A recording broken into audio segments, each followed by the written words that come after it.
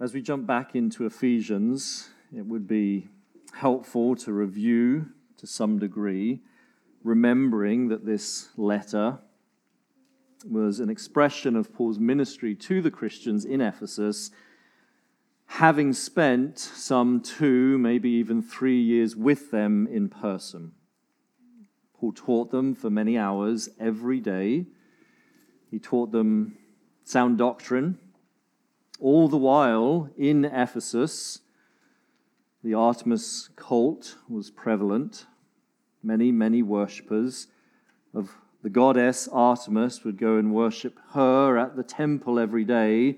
Meanwhile, Paul would teach those who had been born again.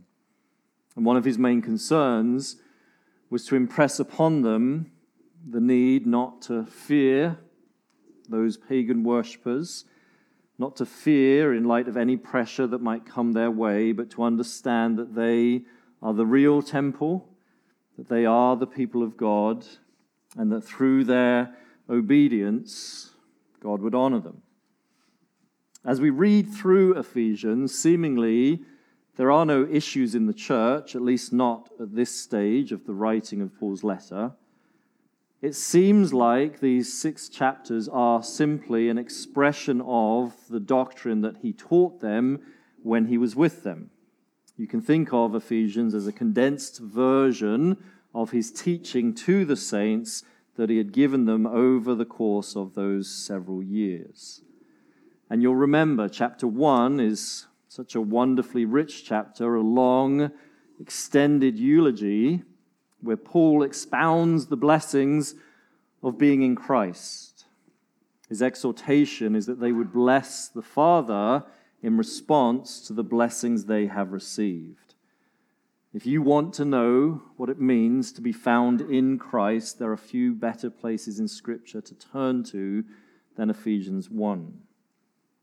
We then move into Ephesians 2 and 3, and Paul moves from the individual blessings to the corporate blessings. The emphasis very much in chapters 2 and 3 is on the unity that we enjoy as brothers and sisters in Christ.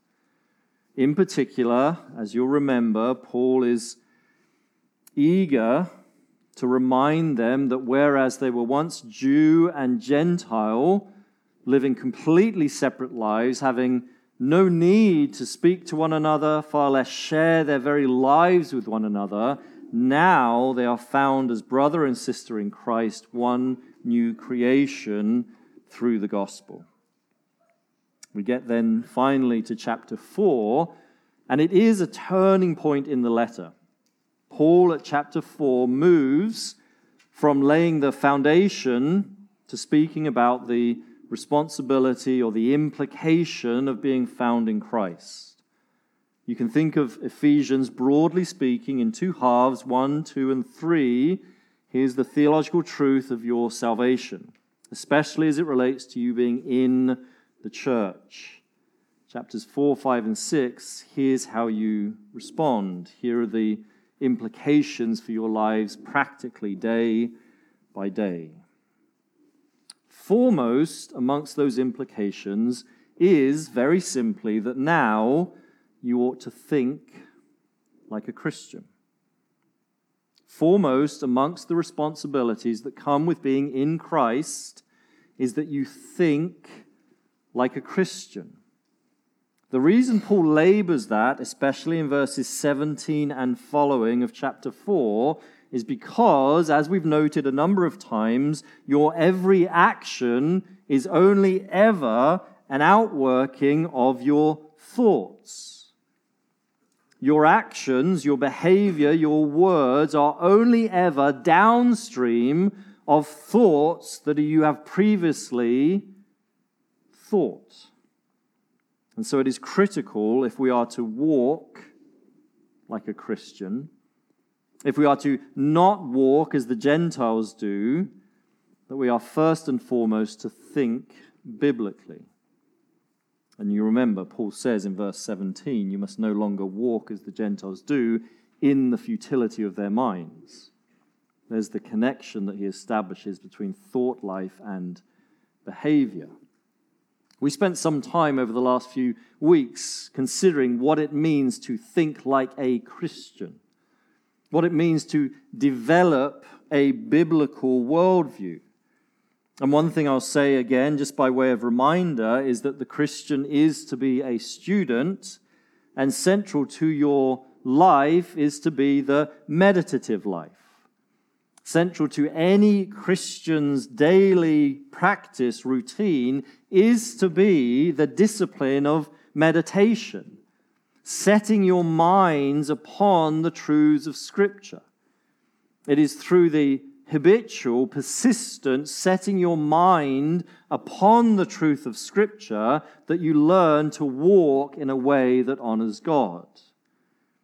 Do not think that if you aren't in the practice of meditating upon God's Word, that you will consistently honor God with your behavior.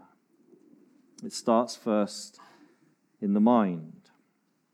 Now, from there, Paul now, in verses 25 through 32, looks at what that behavior is.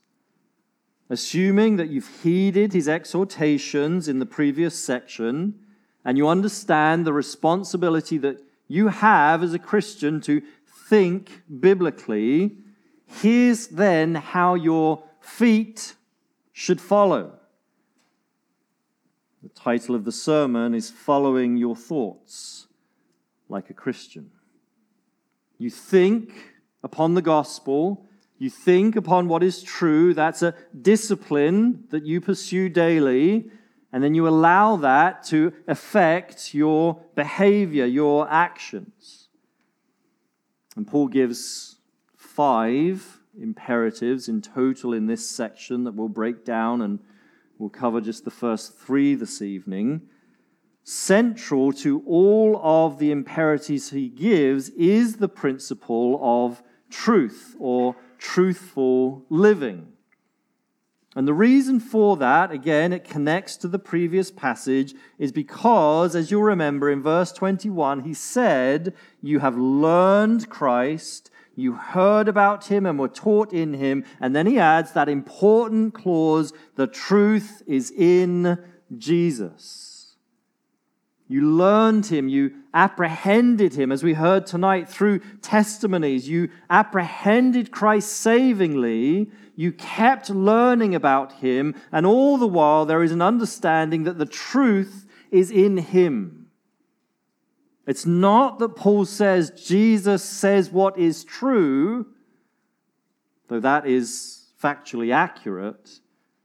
He says so much more than that. The truth is found in Jesus Christ. Now just consider the implications. The truth